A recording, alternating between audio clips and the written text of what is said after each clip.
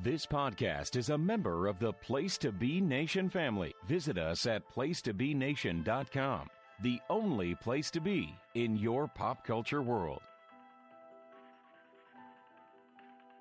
Place to Be Nation Pop Experience. It's Greg Diener and Chico Alexander back with you.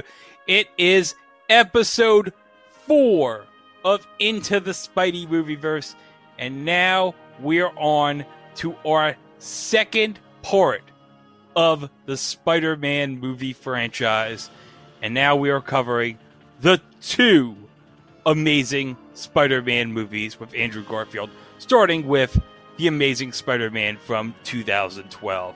Oh, Chico, 2012. What a time to be alive, huh? Yep. It was good times in 2012. Unless you were a fan of CSI Miami, which started to go downhill, but that's neither here nor there. Yeah! But perhaps the most amazing thing to happen to Spidey is this movie. Because, and I posited this to Greg in our pre-show meeting here, but what happens when Spidey stops being polite and starts getting real? Starts being real. And by real, I mean shooting bad guys in the nuts with webs. That happens in this movie. It does. And it's hilarious. And so does Peter Parker intentionally starting crap. Oh, yes. He's causing all sorts of messes in this movie. All sorts of messes. Happy 50th anniversary, Spidey! Oh, yeah, this was the 50th anniversary of Spider-Man in 2012. Yeah, and Marvel and Sony celebrated by pretty much adapting Ultimate Spider-Man, which was sort of a grittier, edgier, more real take on the fabled superhero web slinger. Okay, so in our last episode, Spider-Man 4 got canceled, and Sony decided, we're going to just straight up reboot this series. So they did, and we were looking at, before the show, the casting of the Peter Parker for this movie, and there were some curious candidates that were considered for the role of Peter Parker in The Amazing Spider-Man. We're talking Jamie Bell was from Adventures of Tintin, Alden Ehrenreich, who would ultimately play young Han Solo in Solo. And then you had Frank Delane, who's known for playing Tom Riddle in the Harry Potter movies before he became Voldemort. Josh Hutcherson, who would go on to star in a little art house independent film. I don't know if you've heard of it. They called it The Hunger Games. Oh, yeah. That's right. The Hunger Games. And also, he's Future Man. He is Future Man. And then there's Aaron Taylor Johnson. Oh! Hey! That guy's been in the news for something Spider-Man related recently. Yep. And we were speculating in the pre-show meeting about how that's gonna work. But we won't say anything about that, because we're not here to talk about that. But there was one other person that I was a little curious as in the potential short list. And that would be... Oh, yeah, Anton Yelchin, who was... the late Anton Yelchin. The late Anton Yelchin, who I believe would have just been wrapping up Star Trek Into Darkness. Well, the first Star Trek reboot movie would have happened in 2009, so... Yeah, so... Into Darkness was until 2013. Okay, so... He basically, it was either this or Into Darkness. I would have rather have taken this over Star Trek Into Darkness, to be honest. Yeah. I'm sure anything is better than Star Trek Into Darkness, but that's neither here nor there. Well, but there you go. There you go. So they whittled it down to Jamie Bell, Alden Ehrenreich, Anton Yelchin, Logan Lerman. He was in Percy Jackson. Yep. Okay. And... yeah, around this time he would be doing a lesser-known independent movie, The Perks of Being a Wallflower. Oh, that's right, with Emma Watson. And then you had Michael Angarano. Okay. Who is actually, if you remember, the kid from Sky High. And he was perhaps the New Yorkiest person considered for the cast. Oh, wow. Oh, by the way, you know one person who was interested in being in The Amazing Spider-Man? Who would that be? Donald Glover. Because remember, there was that whole thing on the internet about, is the world ready for a black Spider-Man? And then, Spoiler alert. spoiler alert, because of They this, were- it eventually happened. It's like, spoiler alert, the world is ready for a black Spider-Man. But it won't be for another 2-3 years in the comics. And anyway, they whittled it down to the guy they ultimately got, Andrew Garfield, who would have been coming off, I believe, 2 favorite projects of ours, the 2-parter of Doctor Who, Daleks in Manhattan, and Evolution of the Daleks. Oh, yeah. Well, he has one of the worst fake American accents ever. Yeah. This was before we all heard David Tennant's American accent, and things took a drastic turn. NG, no good! And the second project would be The Social Network with Michael Cera. No, Jesse Eisenberg. Jesse, I get those two confused all the time. Everyone gets True story! True story. The Social Network was the one with the guy who played Lex Luthor in Batman v Superman. There you go. That's good to remember. Is there a person on Earth who does not get those two confused? No. That's like the Bill Pullman, Bill Paxton debate of our time. But ultimately, the producers did choose Andrew Garfield to be the Peter Parker in this film series. But you need a love interest, Chico. Yes, and they really wanted to do Mary J. Watson and Gwen Stacy in the same film, and I'm thinking to myself, yeah, that'll work. No, it would not work. It does not work at all. We'll find out in the next movie why that didn't work. So, ultimately, they decided to scrap Mary Jane and just go with Gwen Stacy, which, unless you do a deep dive into the comics, doesn't really make any sense. So the candidates to play Gwen Stacy were whittled down to Lily Collins, Ophelia Lovibond, Imogene Poots, Teresa Palmer, Emma Roberts, Mary Elizabeth Winstead. Hey, a local girl! That would have been a good choice, Mary Elizabeth Winstead. Would have been coming off Scott Pilgrim. Yep. Mia Wasikowska and Diana Agron, Oh, man. Georgina Haig, and Dominique McGilligot. Now, I only know who half of these people is, but ultimately, they whittled it down on October 2010 to perhaps the only person to ever have a career out of In Search of the Partridge Family. That's going to be covered on our Mothership podcast soon. Oh, it will be. Yes, that, of course, being Emma Stone. Oh, Emma Stone. She would have been coming off a couple years earlier, super bad. And Easy A. And to be honest, to be absolutely honest, is there anything she can't do? I can think of one thing, but I'm not going to say it. Oh. Anywho, so we have, and Mark Webb, who was signed on to direct, noticed that the chemistry between Emma Stone and Andrew Garfield, that just nailed the choice right there. Oh, did. Oh yeah, turns out it nailed something else, if you know what I'm saying. You know what I'm saying? Oh, yeah, I know what you mean. Oh, and by the way, Mark Webb, the director of this movie, he would have been coming off a very fantastic indie hit, 500 Days of Summer, with JGL and Zooey Deschanel. Another really good pairing, if you ask me. Oh, yes. You can't go wrong with JGL and Zooey Deschanel. You can't go wrong with them separately. You can't go wrong with them together. Oh, no. All right. Oh, and also, who do we have playing Uncle Ben and Aunt May in this movie? Okay, I looked at the two of them together, and I'm thinking to myself, there's no way. No.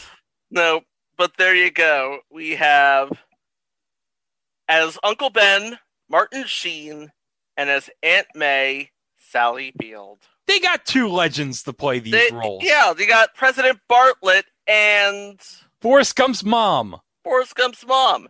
How could you possibly go wrong? And also, we have Captain Stacy in this movie, played by Dennis Leary. But isn't Dennis Leary more of a fireman than a policeman?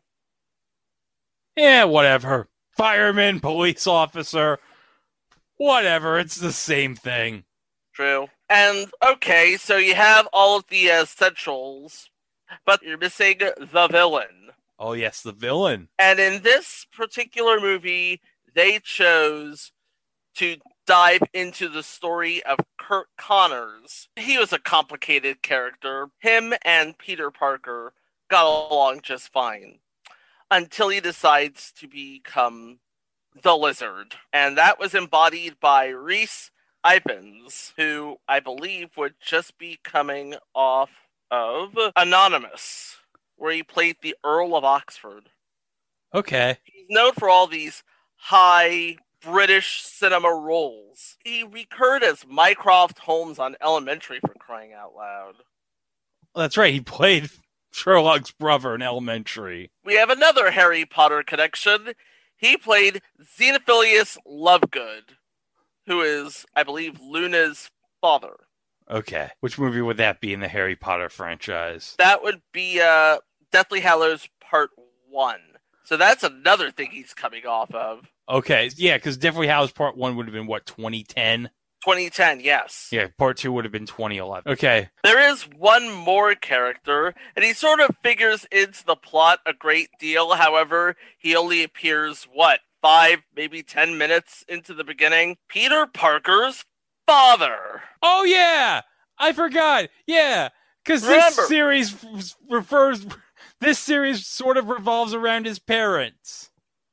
Yep. Campbell Scott plays his father. We don't hear much about the parents of Peter Parker. We don't really know what their situation is. Yeah, we've never known what their deal was, right? No. All we know is that they were dead in the comics. That's all we know about them.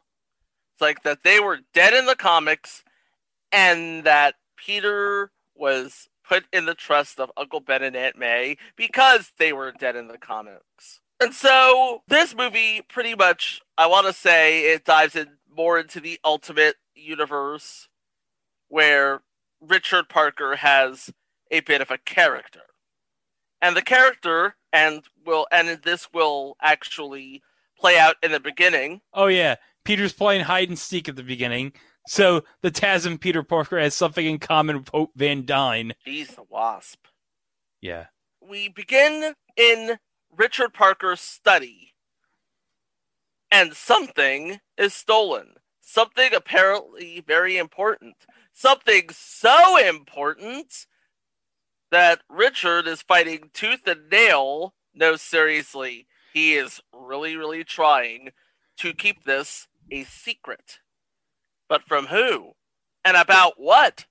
And why does this necessitate that Richard and Mary bequeath their only son to his brother Ben and his wife May? Well, you got me. This will be explored in the sequel, I'm guessing. Yeah. So, and now fast forward to, you know what, let's say about 10 years later, and here we are at the Midtown High School for the Sciences. And stop me if you've heard this one, Flash Thompson is being a jerk. What? Flash Thompson is being a jerk. Oh, and what? by the way, That's so unlike Flash Thompson. And by the way, you don't look like Joe Manganiello to me. Oh my God! You know, Joe Manganiello in the Raimi Spider-Man, he looked old even then in 2002. Like, way too old for Flash. Yep. At least they got someone closer to the appropriate age in this one. True. Peter's holding his skateboard. And using it. Yeah? And, you know, Peter, here he is, being a typical teenager. Although, TASM Peter is a little less shy and gawky and a little more, the you looking at? But he's still ever the photographer. Oh, yeah. He has a vintage camera. Oh, yeah. But he hasn't found a way to parlay that skill into monetary gain just yet. He's too busy, trying to stay out of trouble. And, by the way, failing miserably. But you can tell he's got a heart because he hates people being bullied by Flash to the point where he says, "Put him down, Eugene." Eugene's Flash's real name. And so home life is a little different here as we see more acting out, I'd like to say. You know what I mean? Acting out. Yes. It's like Peter doesn't know why he's there. He doesn't know what Uncle Ben and Aunt May are all about. He's just trying to make it through, Then all of a sudden, hey, wait a minute. He finds something in the basement. He finds, this briefcase. And he says to Aunt May and Uncle Ben, "Hey, Aunt May, Uncle Ben, what's in this briefcase?" Plumbers don't fix appliances. Oh, yes, they fix pipes and they pump things. If you ask them to fix...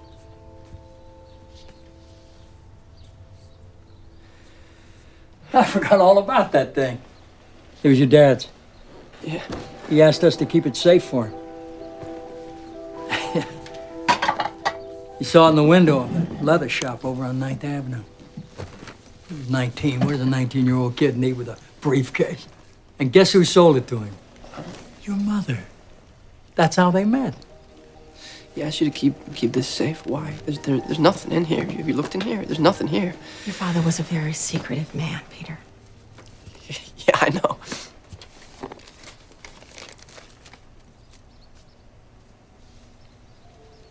Who's that? Do you know who that is? Some guy who worked with your dad, I guess. Oh, yeah, that belongs to your father. He asked us to keep it safe and to keep it away from you at all costs. Well, one of those ships has sailed at least. Well, he does tell the story of how he saw it in the window.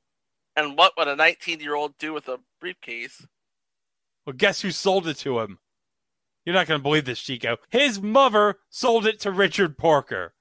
Can you believe that? And kids, that's how I met your mother. Where's Bob Saget when you need him? Oh, but Peter finds a picture of his dad with the scientist, and he has Uncle Ben.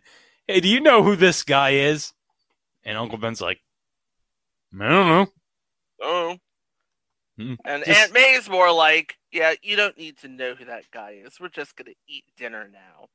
Go and wash your hands and forget you ever saw that briefcase. He's not going to forget what he saw in the briefcase. Nope. And if anything, he is taking an annotated inventory of the contents of said briefcase. Hey, guess what? Peter finds his dad's glasses. And he decides, you know what? I don't need contacts. I have glasses. That's right, I have my dad's old glasses. These are just good enough. Oh, that's fine. It's like, glasses? Yeah, that's fine. And it turns out, Richard Parker was an employee of Oscorp. Oh. So he worked for Norman Osborn. By the way, you're going to find this out later in the movie. Norman Osborn is dying. What? Oh, yeah. He's dying? But, you know what? We won't figure that out until later. And even then, it's like, okay, Norman Osborn is dying. This matters because... Why? Yeah. That's just one problem I have with this movie, but I'm getting ahead of myself. Peter finds a hidden compartment with more of his father's notes. More notes! Including what looks to be a ready path algorithm. Sorry, a decay rate algorithm. I can't read. So, put all that away. It's time for dinner. Or, it's not time for dinner because you already had it. So Uncle Ben comes in and he notices something's on Peter's desktop. Yeah, it's just a picture of a girl. It's just some girl. The girl's Gwen Stacy. He'll figure that out much later. Yeah. In the movie. But, okay. Ben is just trying to get on Peter's level right now. And what he's trying to say right now is that I know you and your dad have been rough, and I know we don't really talk about him, but we're going to talk about him right now. Because that picture is your father and Curt Connors. They worked together for years. But after that night, when they dropped you off at our doorstep, they never spoke to each other again. Yeah, Curt Connors totally ghosted Uncle Ben. Or maybe Richard totally ghosted everybody. Maybe it's just a giant ghost party. Who knows? Ghost party. Well, Uncle Ben will be in the ghost party soon enough. Am I right? Yep. But let's talk. Oh, she's. Oh, that yeah. picture of Gwen. That's so nice. Oh, but hold up. Hold up, Chico. I have a Here's my one problem with this movie. I know there's a lot of problems with this movie, but this is my number one problem with this movie. Go.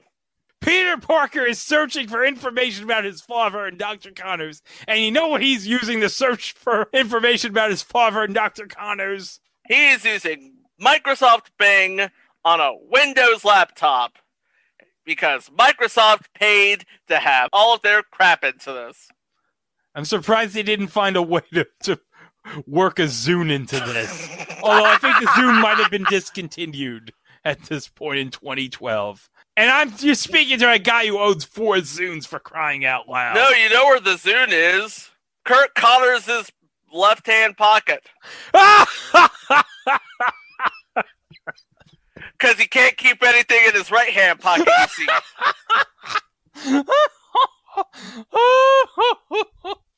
But enough humor, because this is basically the Cliff Notes version of the backstory. Richard and Mary Parker are dead. Curt Connors authored a treatise on a world without weakness. Oh, and Oscorp is also looking for interns. Oh, good. This coffee ain't gonna get itself, son. So what does Peter do? He decides to impersonate Ricardo Guevara. Even though he does not look like a Ricardo Guevara at all. I don't know. I think Andrew Garfield could pass for a Ricardo Guevara. Oh, he could. But I mean, he passed for the not Zuckerberg person of Facebook. Oh, that's right. Yeah, he did. But we get a voiceover about Norman Osborn. And notice how we don't see his face. Nope. All we know is he wears glasses. Willem Dafoe does not wear glasses. But you know who does? For some reason, Chris Cooper. And here's Gwen, who is head intern, leading all of the interns. And Peter's just like, okay, let me just step out of this. I do not want a part of this. I do not want to get into any trouble today. But Rodrigo Guevara, yeah, he's in trouble. Yeah. See you later, Rodrigo. Nobody cares about you. Nobody cares. 840, here's the Lizard Man. True story. Because we meet Curt Connors, or actually Gwen introduces us to Curt Connors. And he's talking about how he longs to fix himself and wants to create a world without weakness. Don't those weaknesses give us both strength and purpose? And then all of a sudden, Peter speaks to Dr. Connors, and Gwen's like, hey, wait a minute. This guy's not on the list. This guy's not on the list. It's that guy I know from school. Why is he here? Nobody really knows and nobody really understands. But it's like, hey, he's brilliant. Whatever. And Gwen's like, he's one of Midtown Science's best and brightest. Well, she would know. Meanwhile, Dr. Connors' Zune is ringing. Oh, wait. No, it's his Sony Xperia phone that's ringing. That's right. Everybody has a Sony Xperia phone because those were big in 2012. As we all know, Sony Xperia phones were the rage back then. Oh, yeah. We just have to ignore the fact the iPhone exists. Can do. So, Gwen pretty much has Peter Parker figured out. It's like, I had no idea you worked here. So why are you here? Well, I just snuck in because I love science. Well, that's true. He does love science. Yep. But Gwen's like, look, I don't want to get in trouble. Please stay in the group. And Peter's like, oh, yeah, totally. And then he bumps into this guy. By the way, total accident there. And But it's the same 00 figure he saw in Richard Parker's notes. Oh! By the way, that's an investor into Oscorp. He is going to come into play later. And on a hidden doorway in Oscorp, the same symbols with the sign Biocable Development Unit. And I'll tell you right now, this is where they make biocables. You know how they make the biocables? How do they make the biocables, Chico? They make biocables from the silk generated by genetically engineered spiders. Oh, yeah. Okay, here we go. Let's get into it here. Okay, so there's a room with these spiders. A room with all these spiders. They're all creating silk, and the silk is being turned into a biocable. Peter does something stupid, and next thing you know, he has a bunch of genetically engineered spiders all over him. He manages to get all but one off of them. But while that's going on, one of the investors meets with Kirk Connors and gives him some very not good news. Oh, yeah. That's Norman Osborn's dying. Norman Osborn's dying, and perhaps the only thing that can save him, the decay rate algorithm. So he's like, okay, you better hurry up, or else we're both going to lose our heads. What, a dead guy can't kill us. Anyway, Peter's back from snooping, and Gwen happens to run into him. And she's like, okay, get out of here. Give me your badge, get out of here. Meanwhile, Peter didn't swat off all of the spiders he ran into. And stop me if you've heard this one. That genetically engineered spider bites him in the back of the neck. Ooh! Well, So, it bites him on the neck. Last film series, it was on the hand, right? historically, it's always been on the hand. Okay. And while Pete's sleeping on the subway car, as one does in New York City, one of the passengers likes to have a little fun at his expense. He doesn't know it, but he is developing incredible powers. One of them, the power to stick to things. That's right. He jumps off. He jumps The off seat. the subway seat and onto the roof. And And he accidentally rips a woman's shirt off. Comedy! fun fact, you know who that woman is? I think I know who that is. Amber Stevens West. Oh, that's right. It's Shadow Stevens' daughter, right? Mm-hmm. Oh, and another one of Peter's newfound gifts. Amazing reflexes. Oh, yeah. And a hell of a kick. Hell of a kick. Oh, his board gets destroyed. Peter's all like, I don't know what's going on, but I'm really, really sorry. It's time to go home anyway. Uncle Ben and Aunt May are worried sick, and Peter manages to save Aunt May from a fly. A fly. I wish I was kidding, I'm not. He apologizes and proceeds to eat his uncle and aunt out of house and home. I don't get that either, but apparently somebody knows something I don't. Something's very wrong. Nobody likes your meatloaf. Even though he's been eating it for 37 years. Uncle Ben never told Aunt May it stunk. He was being a gentleman. Because Ben Parker's a real one. Meanwhile, Peter is still itching from his earlier spider bite, and something is hanging from it. And it turns out to be a piece of web from the same spider, Who's dead? who is now dead. Alright, the next morning, we find out that Peter has developed super strength, Oh, and in the most embarrassing way possible, by breaking his bathroom. oh. Well, the same thing happened in the 2017 Power Rangers movie. True. Oh yeah, and another thing we see develop is sort of his spider sense. Yeah. He starts becoming hyper aware of, well, everything. To the point where while he's searching for stuff on the computer, his fingers are stuck with the keys. Hey, what you do with your computer is your business, Pete. Now he's found Dr. Connors, and he goes to his house. After reading all of his material. And while Dr. Connors is trying to shoo him away, Peter just basically says, I'm Richard Parker's son. Oh, okay. Maybe you should come inside. And they get to talk about cross-species genetics, which has many sort of practical uses and many possibilities. One of them being the spiders at Oscorp. But before they could really put it to good use, he disappeared. And Kurt didn't bother to follow up on him. What's that all about? He's supposed to be like his good buddy. He doesn't even, it's like, hey, what happened to my partner?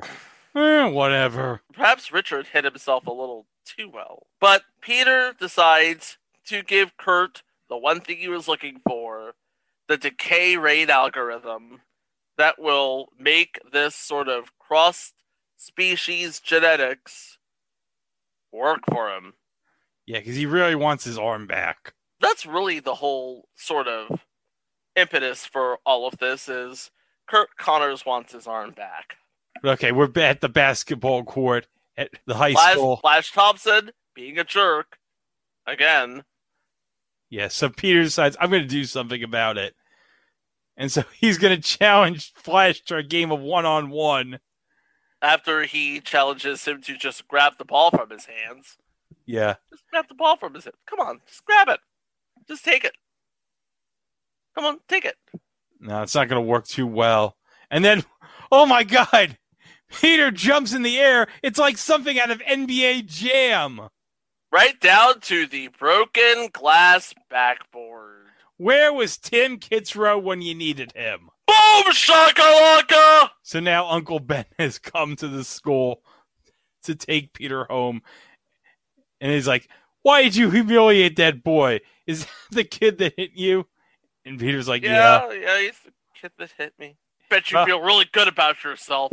I had to change shifts at work so I could deal with your problem. Now you're going to have to pick up Aunt May. Oh, but look who's here. It's Gwen. It's like, oh yeah, is that the girl on your computer? Yeah. Hey, he's got you on his computer. I'm his probation officer. Uncle Ben is indeed a character. It's like, we don't know much about Uncle Ben, but what we do know, he's a character. Yeah. Thanks, Peter, for letting us know. So this goes on for like 2 minutes, and it has to be the most awkward sort of conversation ever. Yeah. I got expelled from school, Gwen. What can you do? Okay. You want to meet at my house for Branzino? Sure. Oh, now Peter's testing out his abilities and stuff. Where do you test your powers? Oh, at an abandoned warehouse. Yep. And among his powers are super strength, super agility, and gliding from like chain to chain conveniently, I guess. Like I said, he's very aware of where he is. After school, Peter meets with Dr. Connors at Oscorp. All of this checks out because we know that Peter and Dr. Connors are rather close. So now we see the Ganali device. This is what we call a Chekhov's gun moment. You know what a Chekhov's gun moment is? No, I don't know what a Chekhov's gun moment is. Tell me, Chico. Chekhov's gun. In the first act in one of Chekhov's plays, there is a framed pistol on the wall. Chekhov's gun states that at some point that gun is going to be fired. Okay. So I'm guessing at some point the Ganali device is going to be fired. Yes. Yeah, because you could like fire it over the entire town. And it could like cure or spread a disease. Or turn everybody into lizard people. Speaking of lizards, here we have a lizard growing a tail. And here we have a mouse with 3 arms. Now what does one thing have to do with the other? Under normal circumstances, absolutely nothing. But because Peter is blowing off his Uncle Ben, to play God with the lizard and the three-armed mouse, this is going to come into play. So they do like a bunch of simulations and stuff to try to figure out how to get the rat's arm back. And then, they found a simulation where it's successful. Guess what Kirk Connors is about to do? Oh, no. Try it on an actual three-armed mouse.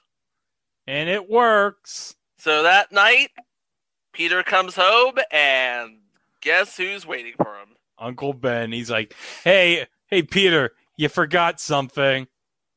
You forgot to pick up Aunt May. Now go in and apologize. And Aunt May's like, you don't have to do this. Your aunt, my wife, had to walk 12 blocks in the middle of the night and then wait in a deserted subway station because you wanted to play God with Kirk Connors. Well, he didn't exactly say that part, but I mean, you know what? If this was like 5 years later, Aunt May could have just taken an Uber and like Uncle Ben probably would have been fine. Yeah. Look, your father believed that if you could do good things, you had a moral obligation to do good things. Not a choice, responsibility. Get it? That's a way of saying, with great power, blah, blah, blah, without having to actually say it. Because he doesn't say it in this movie. No, he never does.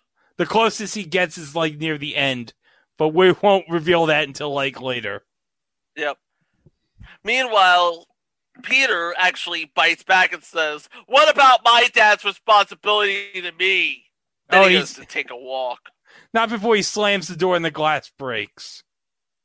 That's 2 glass panels in a single day. So Uncle Ben's trying to, oh no, this is not going to turn out good. No, he's going out looking for Peter. And Peter's at this bodega, just trying to get some milk. He's a couple cents short. He leaves without the milk. The guy behind him, he's going to rob the place and give Peter the milk. Just because he feels like it. All over 2 cents. Over 2 lousy cents. When has this ever happened? When is a bodega so strict they're like, oh no, son, you got to pay those 2 extra pennies. Like, here's your milk. Shut up. You didn't see anything. And the guy who runs it runs out into the street and says, hey, I've just been robbed. And Peter's like, yeah, well, you just should have given me the milk. And the robber just so happens to run into Uncle Ben. His gun falls out. And Uncle Ben's like, you don't want to do this. I played the president. You don't want to be the guy who shoots the president. Guess what? The robber is now the guy who shoots the president. Oh, no. Oh, no. Joshua Bartlett has been shot. Oh, no. And it's bad. Oh, it's bad. Oh, yeah, he definitely did. And Aunt May is distraught, and for good reason, because, well... Duh. I'd be distraught, too, if my wife died at the hands of a robber. And then Peter's like, hey, can I have that sketch? And the cop's like, oh, sure. One thing, he has a star tattooed on his left hand. Okay, so now Peter's going to be like, oh, that's it. I'm going to try to find him. But not before I try to listen to this voicemail that my Uncle Ben left me before he died. But I'm not even going to bother to listen to the whole message. But it seems like, wow, news travels fast, doesn't it? Yeah. Everybody's just giving him the once-over. Including Flash, who, well, yeah, gets lifted off the ground.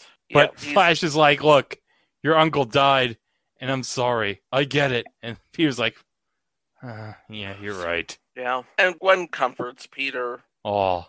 Because Gwen is a real one. But Peter's like, you know what? Now I'm going to have to try to find this killer. He has no idea how. No. So he just does... The one thing that you probably shouldn't do is play vigilante. And that's exactly what he does. And it turns out it's not the guy he was looking for after all. And worse yet, he falls into a wrestling ring, which is sort of a callback to earlier Spider-Man mythos, as is one of the posters, which shows sort of a lucha libre mask and not much else. He must have wandered onto the set of Lucha Underground. That makes sense. And all the while, the thug was like, "You can't hide forever. I know what you look like. So I need to make a mask." Yeah, not just any mask. Oh, but first, Peter's just wandering around like in street clothes with the mask. Yep. Why?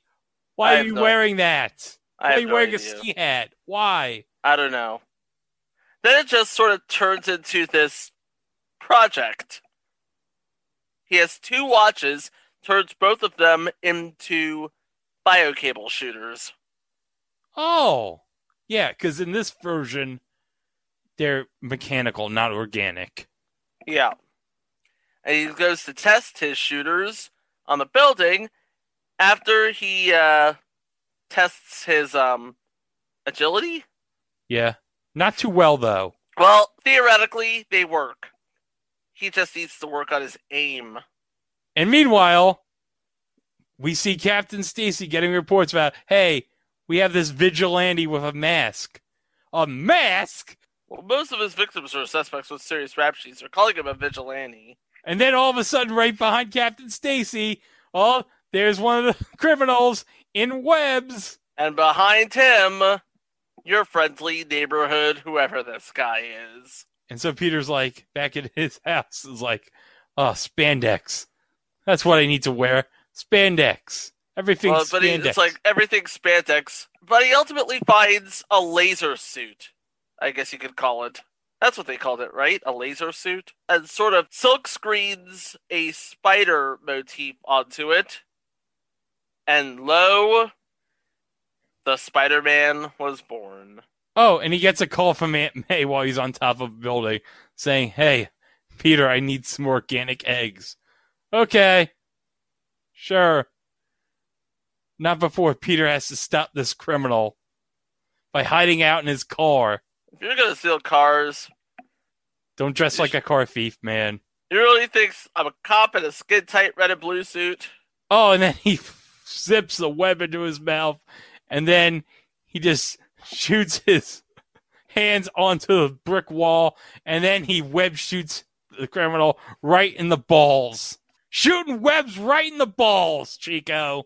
Oh, yeah. It's funny. But you know what? Shut up! And then the cops come and have the nerve to try and arrest this guy. Why do they want to arrest Spider-Man? He's doing them a favor!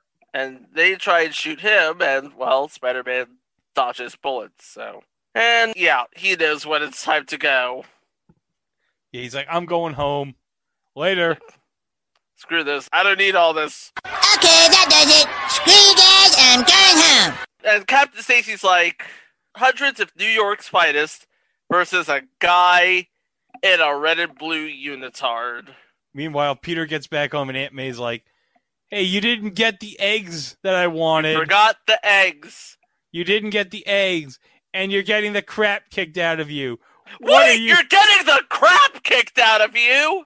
Yes, he's getting the crap kicked out of him. And it's like, what is wrong with you? Are you acting out? What is this? As she mentioned, secrets have a cost. And speaking of secrets having a cost. Hey, look. The 3-armed rodent has a 4th. Yay! And Dr. Connors is showing it to the investor. He's like, hey, look, isn't this great? Yes, it is great. No, you're fired. Because it's Dr. Ratha, the name of the investor, played by Irfan Khan. Like we said, so we have our 4-armed rodent, and Dr. Connors is ready for primate test subjects. But Norman Osborn can't wait, unless he wants to be a lab rat. But Ratha says, you have to start human trials now. But Connor stands firm, says, I'm not going to test it on humans, not even Norman Osborn. Well, why don't you just try it at the Veterans Hospital as a flu shot? No, it doesn't go Connors well. is not going to do it. No, he's not going to do it. And he says, it's a little too late for shock and indignation. Richard Parker wore it well. On you, it's a cheap suit, as it was then. And Connors is like, that's not what I told him. And Ratha's like, is it what you told his son? I don't know what you're talking about. You don't know, or you don't want to know. I'll remind you of what happened. Richard Parker said just about the same thing then that you are saying now. The clock is ticking, Dr. Connors. Either get this to human trials, or we're shutting you down. Oh, man. And Connors is like, I'm not going to do it. And Rotha is like, okay, but this formula is ours now anyway. Saints goodbye to that arm you've dreamed of. I'm shutting you down. Oh, and he's ordered him to have your office clear in the morning, and your toys are going to be taken away. Oh, this isn't good for Dr. Connors. Oh, but meanwhile, back at the school. Hey, where are you going? I have no idea where I'm going. The last few days have just been a blur. You know, I've been swinging around the place, getting into scrapes, you know, teenage years. Well, you never answered my question. Do you like branzino? I don't even know what branzino is. It's a fish. Oh, I love branzino. Yeah, come to this address at 8 o'clock tonight, because my mom's making it. It's apartment 2016. She didn't write the port down, though. She doesn't know why, but it's apartment 2016. Okay, Gwen. All right. Oh, no, Dr. Connors. What are you doing? Dr. Connors is like, you want human trials? I'll give you human trials. I'll give you human trials. So he takes the serum out of the lab. He shoots it into his own stub. Oh. Meanwhile, Peter forgets that he can actually go through front doors if he wanted to. Gwen's like, how'd you get here? Oh, fire escape. Your door van's intimidating. And she's like, wait, it's 20 stories. How did you climb 20 stories? I like your room. Books, shoes, flowers for your mom. These are bad, but they're beautiful. Couple of them are dead, but I'm not sure she's not going to mind. Oh, here's Captain Stacy. Hey, you have a boy in your room. I have no idea how he got there. But you must be Peter. You must be Peter, though. Well, it's good to meet you. Nice to meet you, too. I don't like you. Dinner's ready. I hope you like branzino. Hey, up until 2 hours ago, I didn't even know what it was. Oh, Meanwhile, Dr. Connors, oh my God, look what's happened to his arm. Oh my God, he has an arm. He has an arm again. Well, he has something resembling an arm. Let's call it a proto-arm. It literally grew out of the stub, and it kind of sort of looks like an arm, but it's very gelatinous. Imagine large gloves on a medium-sized hand, and it's all covered in KY. Kurt's trying to call Dr. Ratha. He is in a taxi going to the airport. This can't wait. So Kurt takes another taxi. Meanwhile, his arm is starting to look strange, and he's starting to, you tweaking, man? I can guarantee you, he's not tweaking.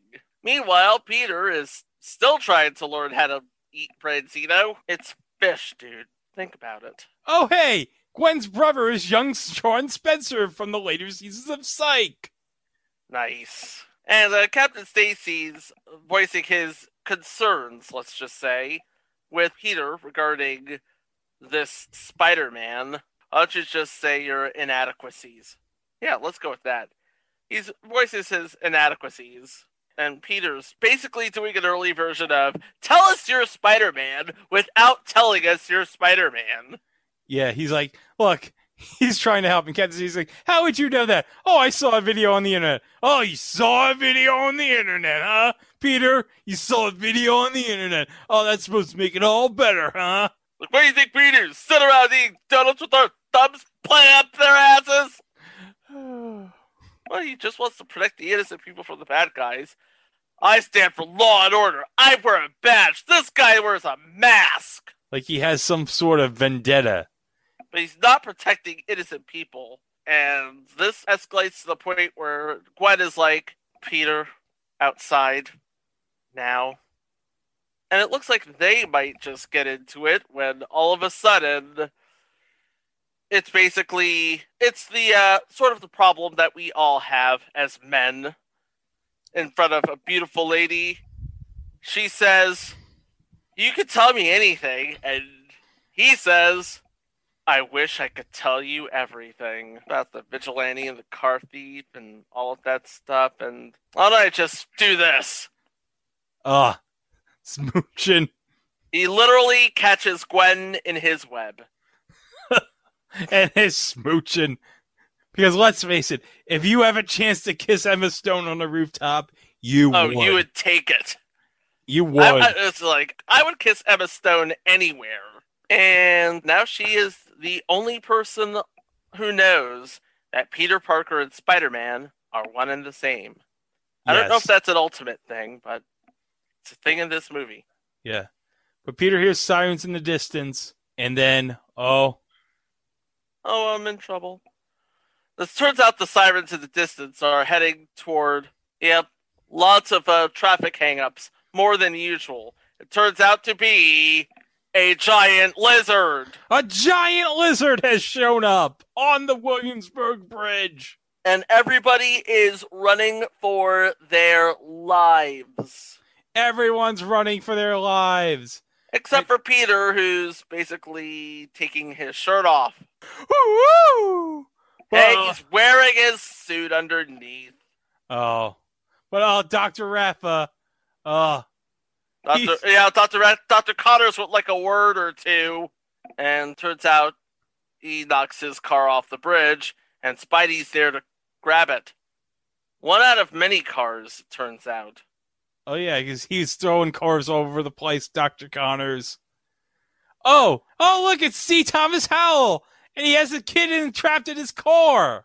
True story, C. Thomas Howell in a cameo role. Okay. And his kid is trapped in a dangling car. And by the way, Peter whips his mask off and tells him, I'm just a regular kid, just like you. Here, put this mask on. It'll make you strong. All you have to do is climb. Hey, what's your name, Jack? It's Jack. Okay, Jack. Let's get out of here. Now, it takes nothing for Peter to just spin a web and get out of here. Well, the car is now on fire. Because the car is now on fire, that's exactly what happens. So Jack puts on the mask, climbs out of the car, hangs onto the web, and is rescued. All is well. Yeah. By the way, keep an eye on this C. Thomas Howell guy. He'll come back into play later. And he asks one question. Who are you? I'm Spider-Man. Yeah, C. Thomas Howell. My name's in the title of this movie. So back at his house, Peter's basically spending the night coming to the reckoning of what he's done and what was done to him, apparently. Meanwhile, in the sewers, the lizard is sort of turning back into Dr. Connors. Unfortunately, his research gives with one hand and takes with the... Greg, this sort of metaphor is not going to work in this particular case. No. He's just, he's now one arm when he's just himself, and then he's like two arms when he's the lizard. Yeah. Meanwhile, I'll show you who has inadequacies. The next day, Captain Stacy, despite everybody telling him about the lizard man, and despite everything Peter did, Captain Stacy is issuing an arrest warrant for Spider-Man. Even though he saved C. Thomas Howell's kid, Captain Stacy's like, nope. Don't care. Don't care you saved C. Thomas Howell's kid. Nope. Man, Dennis Leary really has a hang-up, doesn't he? Well, he said it in that one song he did. He's an a-hole. While all that's going on, Peter and Gwen are getting to know each other on the bleachers while the football team is practicing. Now, this takes the ultimate turn in that Flash is more of a basketball player instead of a football player. Because in the proper canon, Flash is a football player. Oh, yeah, that is true. He is a football player in the proper canon. So Peter's telling Gwen everything. And then... Oh, wait! Someone threw Peter something. I think, was it a football? And he throws it back. And hits the goalpost. My bad. All right. So Peter visits Dr. Connors at Oscorp, and he notices that one of the serum plungers has been used. And it turns out Dr. Connors spends like 5 or 10 minutes waxing poetic about the result of the equation that Peter gave him. It's not nice to snoop. I gave everyone the week off. Yeah. Shouldn't you be at school? No, I got a free track. I wanted to ask you a question. How would a predator track a reptile? No, they don't. Most reptiles are at the top of their respective food chain, kings of their domain. They gotta have vulnerabilities, right? Why the sudden interest in the cold-blooded? Just asking a question. I got school stuff, biology profiles to do. So, because of the cold blood, would they react to sudden changes in temperatures? Well, you'd have to catch one first. Did you know there's a rumor of a new species in New York? Beautiful and quite large. What do you know about it? You seen it? No, it's not yet classified. But it can be aggressive if threatened.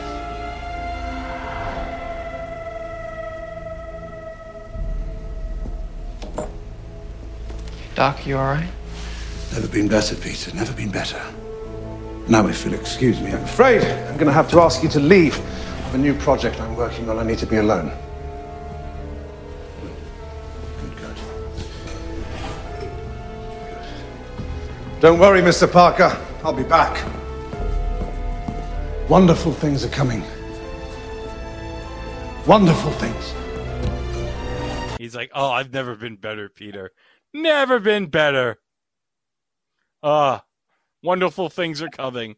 Wonderful things. And then Peter notices, oh no, the lab mouse. The lab mouse is a sewer rat. That's what that is.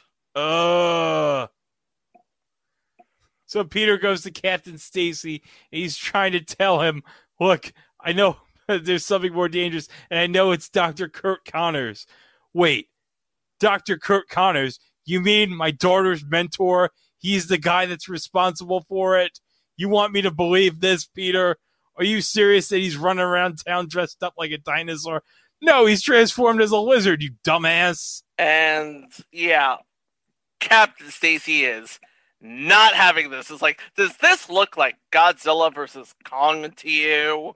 By the way, I just saw Godzilla versus Kong earlier today. And by the way, I can't escape movies or TV shows where Kyle Chandler is the father of a troubled teenage daughter. I just can't. And spoiler alert, in Act 3, it becomes Bigger Jaws. Yes, it does! Stop eating our boat, Jaws. Okay, so Captain Stacy tells the Scurdy, take Peter out of here. And Peter's like, no, seriously, Captain Stacy. The lizard's a danger to everybody. Please. And he's like, okay. Yeah, just find anything you have on Dr. Connors, please. Yeah. Oh, not many people know this. Sort of in a lull related to lizards going down into the sewer. This was actually taped on the new backlot of Universal Studios. Oh, that's right, because it would have been recovered from the fire. Yes. The first 3 movies were filmed on the old backlot. And now we see the Daily Bugle with a reward for proof of the lizard. And now we have Dr. Connors' underground lair. What is Spider-Man doing sneaking in on Dr. Connors? I have no idea. I think this is an excuse to show off the 3D. Oh, by the way, this movie was specifically shot in 3D. Yeah. This was the big thing at the time, 3D. Yeah, you could definitely see where 3D shots were sort of engineered. Yeah, and actually, I saw this movie in the theater in 3D, and it was awesome in 3D. And he has increased the dosage of the serum. Yeah, Dr. Connors, yes. And he's taping himself while injecting himself. Not exactly the smartest thing you could do. Meanwhile, Peter's on his web playing Puzzle to Pop. Puzzle to Pop? Seriously? Yes. Well, Android phones really, I don't think were a thing yet in 2012. Or they were just starting to become a thing. He might not have been aware of them. And while he's playing, he noticed something going on with his web. Turns out he's the lizard again, isn't he? Oh, yeah. Dr. Connors is the lizard again. Cue the dramatic fight. And while that's going on, oh yeah, because they wanted proof of the lizard, and Peter takes a remote picture, while the lizard proceeds to beat the living crap out of him. Literally the living crap out of him. Yeah, he beats the stupid off of him. All the while, he grabs his camera. Peter Parker. Peter makes his way to Gwen's apartment, and it looks like uh-oh.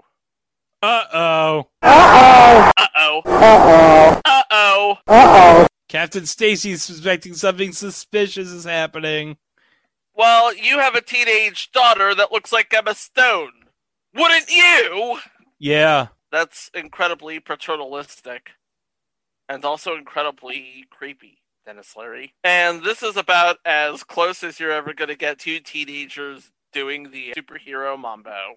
In a PG-13 movie. In a PG-13 movie. Remember, my dad has a gun. Yeah, but I've got a scar from taking on a giant lizard, so, you know. And I also have an equation, which I gave the giant lizard. So if you ask me, I sort of caused all this stuff. Now I gotta kind of sort of fix it. And this is the part where Kurt Connors starts having conversations with himself. It's like, I'm gonna keep injecting myself more with this serum. I'm gonna inject myself again. Oh! Spider-Man's not gonna get in the way of my plan. And how does he do this? He goes into the high school. Everyone in this Midtown Science High School, they're running for their lives. And then Spider-Man and the Lizard have an epic battle. And it goes into the library for some reason. And who's the librarian? Oh, yeah, it's Stan Lee, everybody. Yeah. This might be one of my favorite Stan Lee cameos. Because he's just listening to the classical music. And he's just ignoring everything around him. He doesn't even notice things going on around him. This was hilarious when I saw this originally. Oh. So everybody's getting checked out. The lizard returns to the sewers. And Peter asks Gwen to take the serum and engineer an antidote at Oscorp. It's a blue serum, file 12389. Okay. An antidote. And at the same time, he manages to find the lizard's lair, where he finds all of Kurt Connors' recordings, and basically a sinister version of his treatise of a world without weakness. And when I say sinister, I mean evil. Indeed! Wouldn't you like to live in a world without weakness? I think we can live in a world without weakness, but first, I'd have to start with New York City. Hey, remember that cannon thing we talked about earlier? The Ganelli device? Yeah, the Ganelli device. That's going to come into play. Meanwhile, the police have found Lizard and are pretty much emptying every cartridge they have into him. And, yeah, that's not going to work. Here, have some deadly neurotoxin. And so Gwen makes her way to Oscorp Tower, and the Lizard also making his way to Oscorp Tower and gassing everybody in sight. And Peter's trying to explain to Gwen on the phone, look, the Lizard, he's going to infect the whole city. You got to get out of the building right now. And he's like casually on the phone where people are listening like, what? Is that Spider-Man on the phone? Mother Hubbard, are you serious? And so, in order to buy as much time as possible, Gwen evacuates Oscorp Tower, while Spidey is cornered by the police. Yeah. And they unmask him, and they reveal, oh, shocker. Oh, it's Peter Parker. Parker? And he explains to Captain Stacy, look, the Lizard, he's heading to Oscorp. Gwen is there. We don't have much time. Let me go. So, he lets him go. Hold your fire! Oh, no. Somebody does not hold his fire. Oh, what a shocker. You had one job. Do not shoot. You shot him. Jeez. You're a real a-hole, you know that? Okay, so the lizard's in the building. Gwen's trying to hide. Oh, look. Fire. Fire. It's like something out of Alien Isolation or something. And Spidey's still trying to work injured, but the news is reporting that the mayor is declaring New York a disaster area and orders everybody evacuated. And they fear that Spider-Man will not make it to Oscorp Tower in time. Guess who's watching? Jack's dead. And guess who has an idea? Jack's dead. He's got to get every crane from here to 6th Avenue in perfect alignment for Spider-Man to just cut through. Oh, wow. He figured out, Spider-Man, he's got to walk there and fast. So he jumps and flings from like crane to crane. Yeah, he misses the first one, by the way. But guess who's there to help him? Jack's dad. Jack's dad again. Oh, thank you, C. Thomas Howell. You're the real MVP. You're the real MVP of this movie, C. Thomas Howell. Okay, so Peter gets to the Oscorp building. And so does Captain Stacy, who says, "Get in the car. I will handle this." Gwen has the antidote in her hand, and her dad's like, "Get in the car. I'll handle it." Oh, famous last words, Captain Stacy. So he takes the antidote and tries to get up to the top of Oscorp Tower, where Spidey and the Lizard are having it out. Oh yeah, big battle here. By the way, poor Peter Parker. No mother, no father, no uncle. How do you know about my uncle? And while the sort of Ganelli device is cooking, here comes Captain Stacy with the shotgun. I got a shotgun. Blows the cooling device, and Spider-Man's using it to basically cool him down. All the while, he has to find a way to stop the device from being triggered. So he does find a way to stop the device from being triggered. Or it is triggered, but not before Spider-Man engages the antidote. And by the way, did we mention that the Lizard's arms were blown off? Oh yeah, his arms were blown off. But they also grew back, so... Yeah, they were blown off, but they grew back. Yes. But not in this particular case when the antidote begins to take hold. And meanwhile, the captain, laying dying, gives some final words of wisdom to Peter. And yes, they are final words. Captain, he dies. You need to get out of here. You're going to make enemies. But whatever you do, I need you to promise me one thing. Leave Gwen out of it. Which is really not a bad thing to make somebody swear to. I mean, a superhero gets his power from his secret identity, and if any of his enemies knew of his civilian identity, they could use that information to put his loved ones in danger. So Kirk Connors is arrested by the police. Peter Parker makes his way home. He's beaten up, as always. He's beaten up, but at least he has the eggs this time. And Aunt May's like, oh, okay, at least you brought me the eggs. I don't care that you got the crap beat out of you. Meanwhile, it's the funeral of Captain Stacy, and Gwen notices, oh, Peter's not here. Where's Peter? So she goes to his house, and she's like, oh, my dad died. Where were you, Peter? Everybody was there except you. Where were you? Even Flash showed up, Peter. Where were you? And then Peter's basically remembering the promise he made to Captain Stacy and says, I can't see you anymore. Oh. And she's like, oh, he made you promise, didn't he? Did he? To stay away so I'd be safe. It's like, yeah. Yeah, sort of. Yeah, that's basically how it went down. And Aunt May says, oh, that Gwen Stacy. What a pretty girl. And Peter's like, oh, yeah. That's what Uncle Ben said.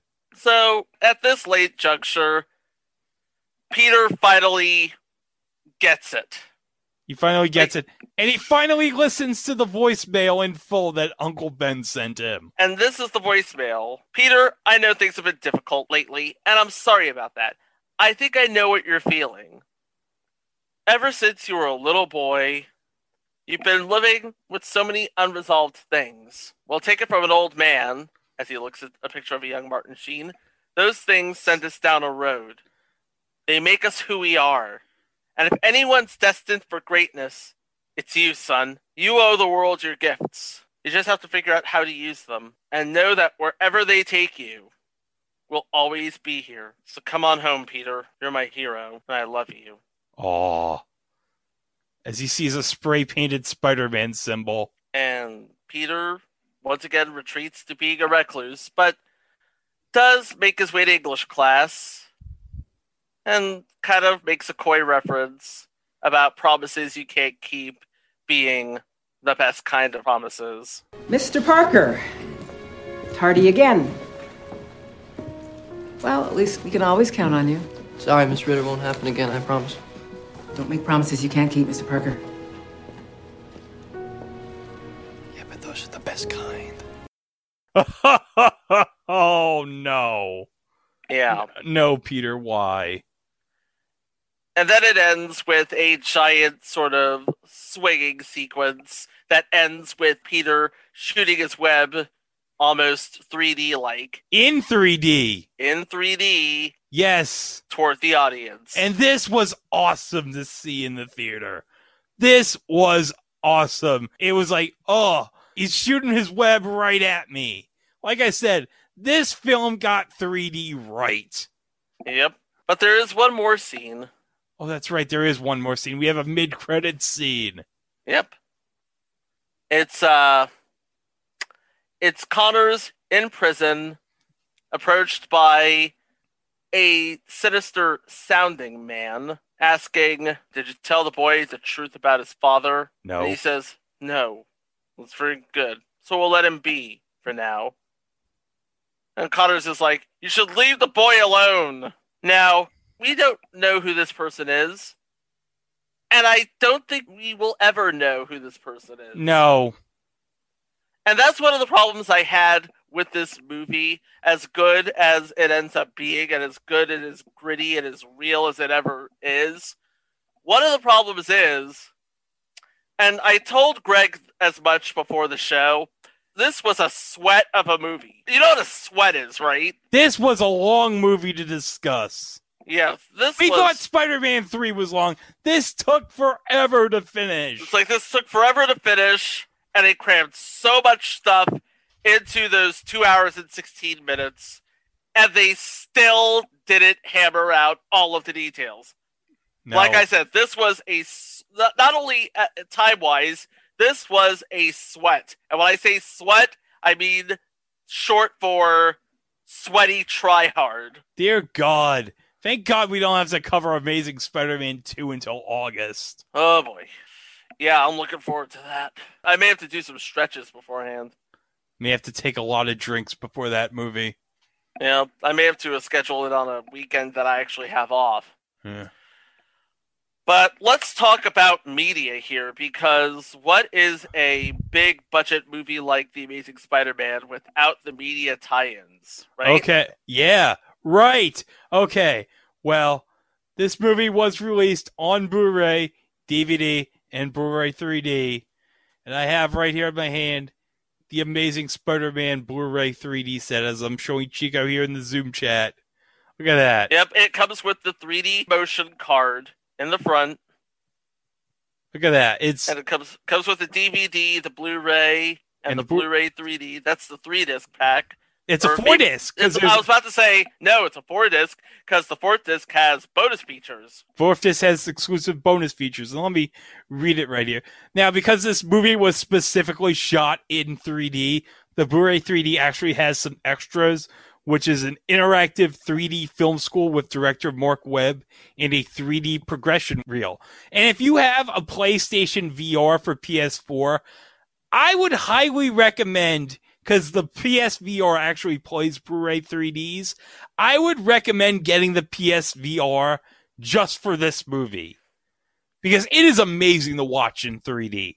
And I've watched it in the 3D headset, and the special effects in 3D are freaking amazing. So that is what you should definitely get it just for this movie. And I'm sure you can probably get the 3D Blu-ray like cheap. Oh yeah, on the secondary market. So, hi, it's Greg in Post. I just wanted to let you know I did a quick check of Amazon to check the Blu-ray 3D version on the website, and it turns out that you can actually buy The Amazing Spider-Man on Blu-ray 3D brand new for $8.99 on Amazon Prime. And if you want to get a used copy, it is available as cheap as $2.11 as of the time I'm recording this. Now, let's get back to the rest of the episode from Past Greg and Past Chico. So on the Blu-ray, you have some exclusives. Rite of Passage, The Amazing Spider-Man Reborn, over 90 minutes of in-depth making-of featurettes, pre-visualization sequences, and progression reels. And you also... Oh, yeah. Remember when second screen was a thing? Yeah. Yeah, I do. Yeah, so they had an Amazing Spider-Man second screen app for iOS and Android that you could use to sync up with the Blu-ray. But here's the thing. Obviously on iOS it will work with the iPad, but on Android, and I've actually tried this on my Google Nexus 7 back in the day, it didn't work. You know what Android tablets this works with, Chico? Do you care to guess? Sony Android tablets? Yes, Chico. And specifically, the Sony Tablet X or the Sony Xperia Tablet S. Yep. Jeez, Sony. Also, you have deleted scenes, audio commentary with Mark Webb, Avi Arad, and Mike Tolmick, stunt rehearsals, and the Oscorp Archives Production Art Gallery. Also, I should note, there were Blu-ray exclusive discs, depending on retailers.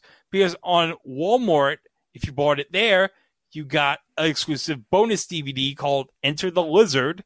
And if you bought it at Target, you got an exclusive Blu-ray bonus disc called A Hero Will Rise. And I actually was able to acquire both discs. And they're actually inside my Blu-ray set. I have a custom 6-disc edition of this movie. So you are golden. I'm golden. Yes. There is one more Blu-ray of Spider-Man that we haven't covered yet. Oh, that's the Walmart exclusive that has the bonus disc with the Spider-Man mask in the case. Yeah. It has, what was it? The Enter the Lizard bonus disc, yes. Bonus disc. And then you have the mask. That looks awesome. That is incredible. I want it hanging on my wall. I think I can find a way to get the mask just by itself with no discs. Just have that sitting as like a collector's piece on my shelf. Just so you can ruminate over it. Oh, I could ruminate over it. Could you imagine me having that Spider-Man mask next to the picture of Simon McQuirkendale holding the Falcon? That would just be a wall of epicness. It would. Could you imagine Simon McQuirkendale on the Falcon? And right next to it, there's the mask. And the only thing better would be a sketch of the McLean Stevenson statue. Oh, don't get me started. Oh. Unfortunately, that bonus package is out of stock and sits out of print, and it would go for a pretty penny on the secondary market, so best of luck to you. Yeah. But also, there was some video game tie-ins also. Yes, there was. The Amazing Spider-Man video game was developed by Beenox and announced at New York Comic Con 2011. It was available June of 2012 for the Xbox 360, PS3, personal computer, Wii, DS, and 3DS, and ultimately got a PS Vita release because, sure, why not? And it got a Wii U release, and it actually has all the DLC in it. Yeah, and the development team were behind the previous two games, Spider-Man Shattered Dimensions and Spider-Man Edge of Time, and they wanted to take, since the movie was going to take a different approach, they wanted to take the game series into a different approach. So they sort of tweaked the Batman Arkham series engines, incorporated some of that. I don't think Rocksteady Studios knew about it, but there you go. And they crammed a lot into this game. I mean, you could play the game and pretty much have fill in the blanks that the movie left. But one of the things I like about the game, and you mentioned DLC, they had 10 suits in this game. Oh. 10 of them. We have the suit you start out with, obviously. You have the Scarlet Spider suit. Oh. The black suit from the 2007 film. And the color inverted Future Foundation suit. The Negative Zone suit. Ooh. The Big Time suit. Oh. The Cross Species suit. And the black suit version of the 2012 movie suit.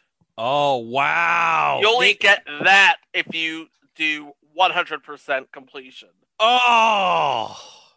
Who's going to get to 100%, Chico? You have to be insane to complete that game at 100%. But there was one more thing. If you downloaded the Rhino Challenge DLC, you have the Sam Raimi suit. Oh, nice. And if you download the Lizard Rampage DLC, you get the Vigilante suit from the film.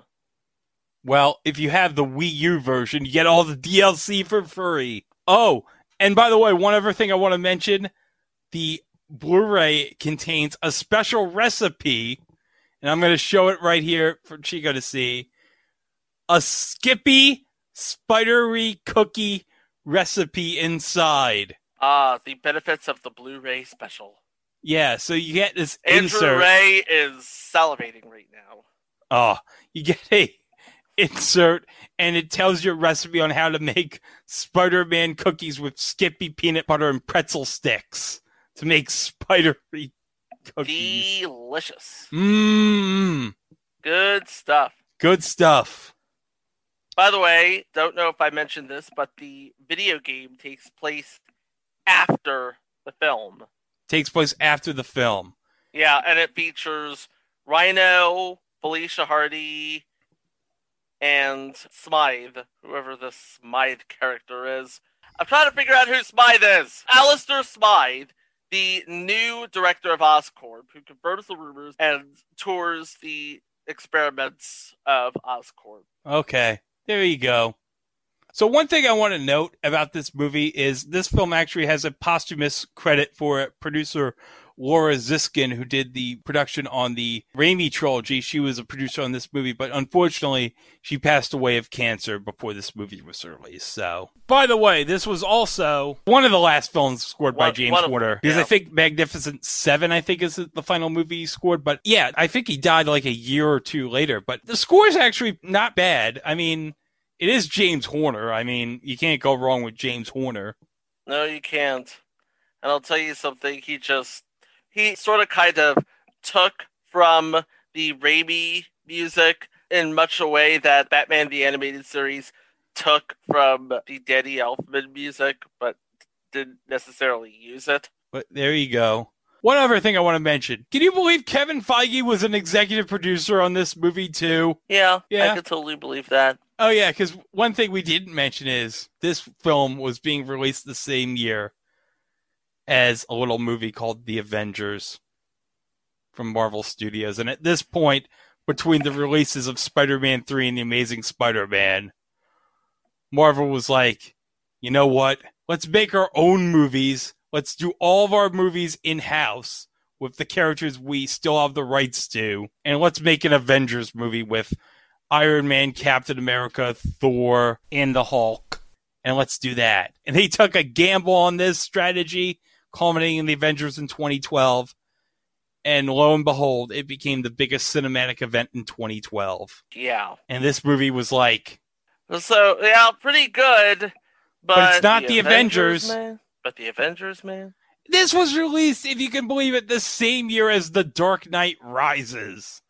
Oh, 2012 was a really good year for superhero films. It was. It was. Well, all right. So that's The Amazing Spider-Man. Do we have any final thoughts about this movie, Chico? Well, The Amazing Spider-Man, I watched the movie before we did this, and there was a bunch of stuff left unresolved. I read that there were a lot of deleted scenes that were cut for time that some of them were actually incorporated into the storyline of Amazing Spider-Man 2, and that this was actually supposed to be the first of a new reboot trilogy, but yeah, it didn't go over too well, as we'll see in the next episode. Yeah. I remember watching this in the theater with my parents. And I remember, now, I know my dad is nuts, okay? A little bit. But I remember my dad saying, after we saw the movie, this movie is kind of pointless, considering we've already seen this before. And I was like, yeah, you're right. I mean, it was good, but let's be honest. Was this movie necessary? Not really. No. But hey, we got a pretty decent looking suit out of it, so. We did. And we got to watch Emma Stone for 2 hours. Which is always good. Yeah. All right. So that does it for The Amazing Spider-Man. And we'll be back here after I'm done with my duties. We're going to take July off because I have some matters I got to attend to. Got to take a little hiatus. Yeah. But we'll be back in August, and we're going to truck on through the second and final part of this. What would you call this? What do you call a series with two movies? A movie and its sequel. That's what it is. A movie and a sequel. Yeah. It's not a two-parter. It's a movie and a sequel. We'll cover The Amazing Spider-Man 2, the story, and the one thing that finally killed any chance of there being The Amazing Spider-Man 3. And it wasn't the fact that this movie really went nowhere, or the story really went nowhere. But we will talk about that. Again, this is basically what happens when Hollywood is allowed to write the script, or reality is allowed to write the script. And we will talk about this next time. So please join Greg and myself, Chico, next August, you said August? August, yes. Okay, please join Greg and myself in August when we continue our deep dive into the Spidey Movieverse.